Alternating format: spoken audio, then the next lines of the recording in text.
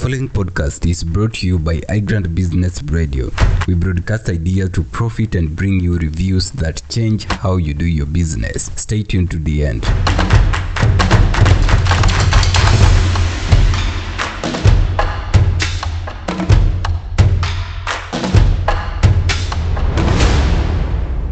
The book review, Myth and Reality of Teamwork, authored by David Wright. Myth and Reality of Teamwork is a library of insight from a man who has spent 30 years building teams in organization. Mr. David Wright focuses on key milestones that mark a team's journey to high performance without failing to note that there are myriad pitfalls and challenges on the way. He underscores that even in a very strong team environment, an individual's needs cannot be ignored. Myth and reality of teamwork are explained objectively and in realistic approach. For mature teams, the book gives bearing of what needs to be done in recapturing the early enthusiasm and respect that may have been witnessed when the team was new. The most prominent myths about teamwork in David Wright's books are 6. The first myth is that teams are harmonious people.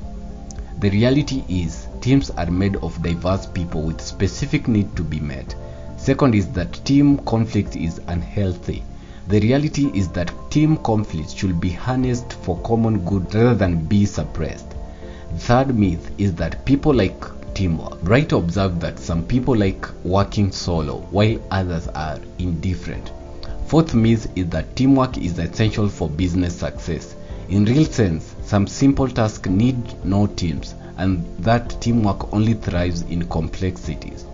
The sixth myth is that teams are easy to influence and manage. Wright notes that in reality, teams require a courage and high level of professional awareness from its leader. Lastly, it is a myth that senior managers encourage teamwork. The reality is that most senior managers are anxious about teamwork and the potential loss of power or control.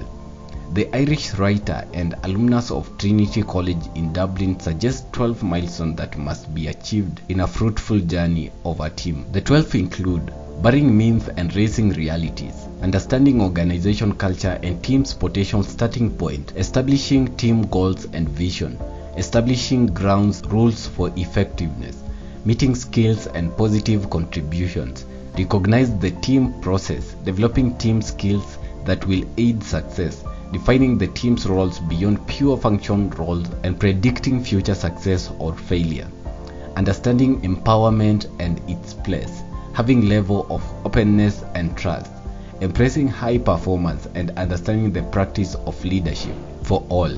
David Wright acknowledged that building an effective team is akin to taking a journey, and members of a team must experience the journey together. Thank you for listening. We value your feedback. Engage us on our social media handles or visit our website at www.igrantbp.com for similar and related production.